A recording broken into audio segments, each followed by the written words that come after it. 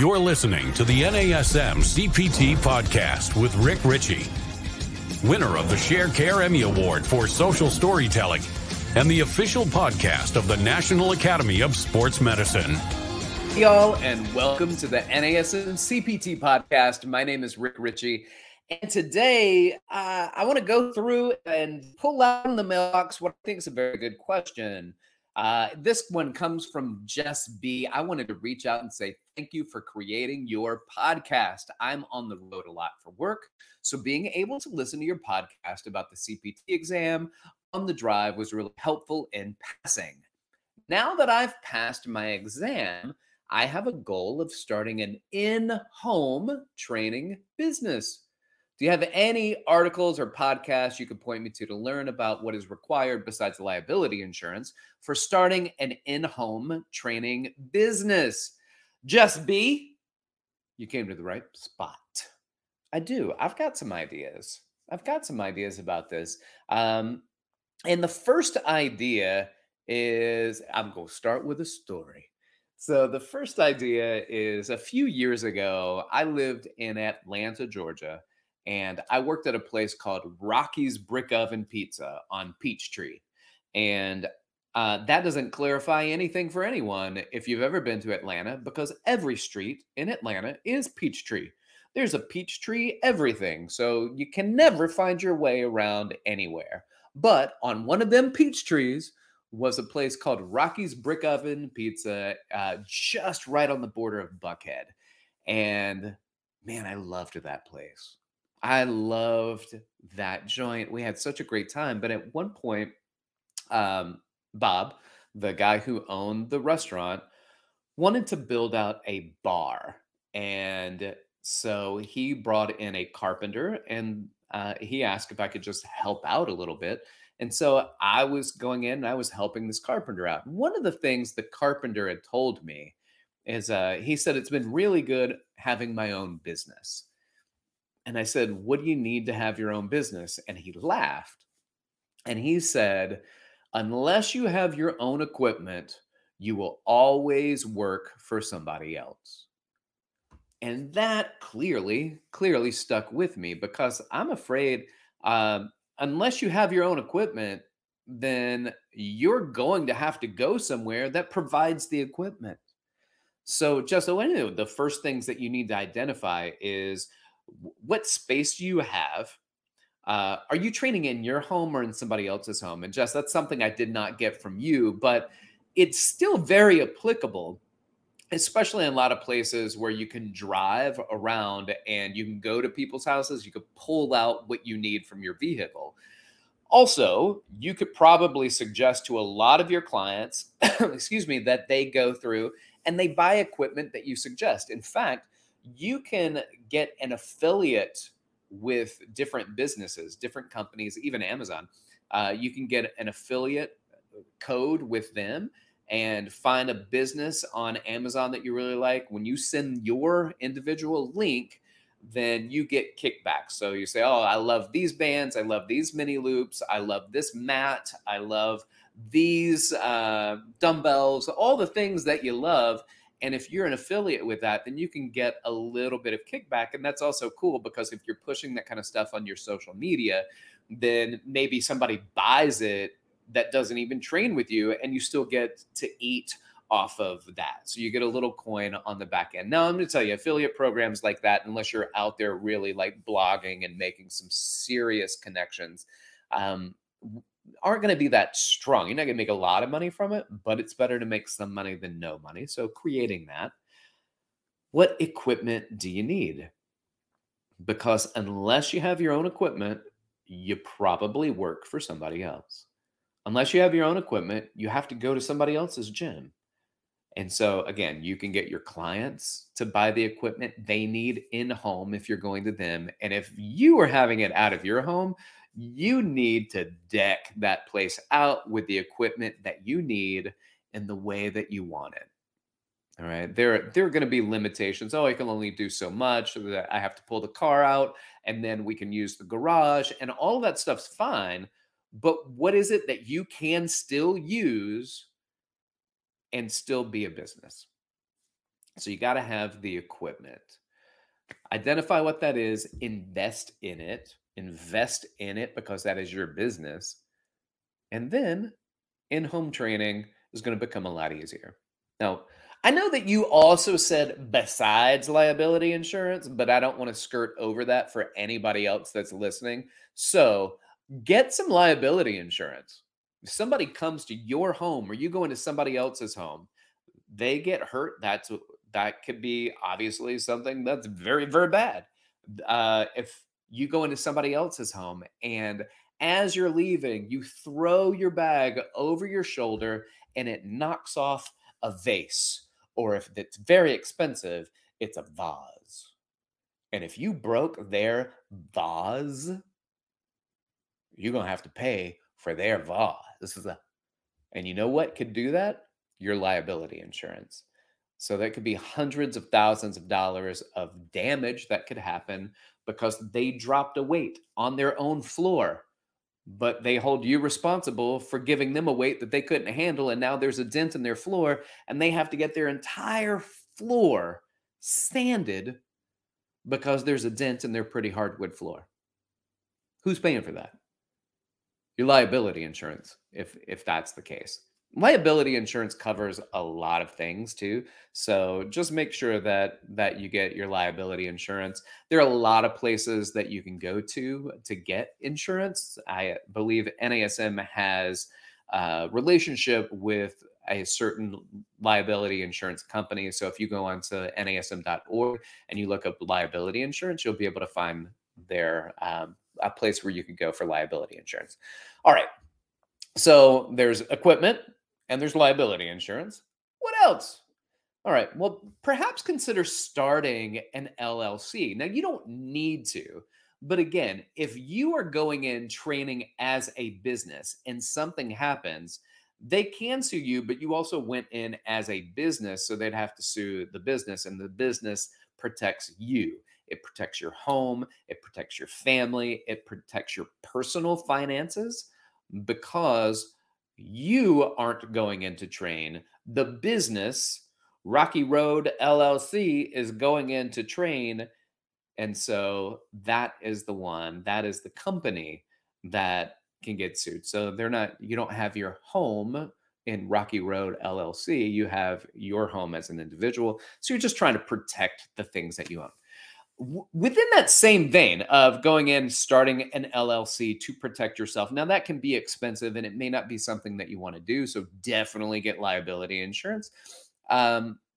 Whether or not you continue as an LLC or as a sole owner of a business that's not an LLC, get a business credit card. Get a business credit card, and every single business expense goes on that credit card. Every business expense goes on the credit card. It's not mixed up with your other credit card. You don't go to CVS and then you buy a couple of little tchotchkes and things like that for the kids. Oh, that's very cool. The kids would like this. Here's a little squirt gun for $1. But at the same time, you found a knee brace that you needed so you can continue squatting. You got to make two purchases. One on your business card for the knee brace, one on your regular credit card or with cash that pays for the little squirt gun for little Timmy John John. If you have a child named Timmy John John, please email me immediately, rick.ritchie@nasm.org. I just need to know. I need to be friends with the kind of person that has a child named little Timmy John John. All right, cool. Now, by the way, that had nothing to do with anything. Get a business credit card. Also, if you have an LLC and your LLC is different than the business name that you want to be. So for instance, I have several gyms in New York City. They all are an entity unto themselves, but they are all one business. So I have a DBA, a doing business as independent training spot. Even though I have multiple different entities, I'm doing business as independent training spot. So that is the business that appears to everyone that does business with me. So if you come in, you train at independent training spot, right? So that is a DBA, and it's just a filing that you get so that you know that my business is also that entity is also Independent Training Spot. So if you ever, I don't know, get a check or something for Independent Training Spot and you're like, that is not my entity, right? That's not how, I don't know how I can make money off of this. Well, your bank will have it. It'll say, here's the name of your DBA, and they'll be able to put that check into your account. All right, cool. Number 4, when it comes to in-home personal training, number 4, you need to be incredibly comfortable with the clients that you are training in your home or in their home. You need to be absolutely okay with stopping any sessions that make you feel uncomfortable. You need to be absolutely okay with just stopping a session and say, I'm just feeling really uncomfortable right now. You need to be absolutely okay with never training a client again that makes you uncomfortable, even if you need the money. Even if you need the money. This is why we talk about values. I talk about values in the podcast pretty regularly. Corporations have mission, vision, and values.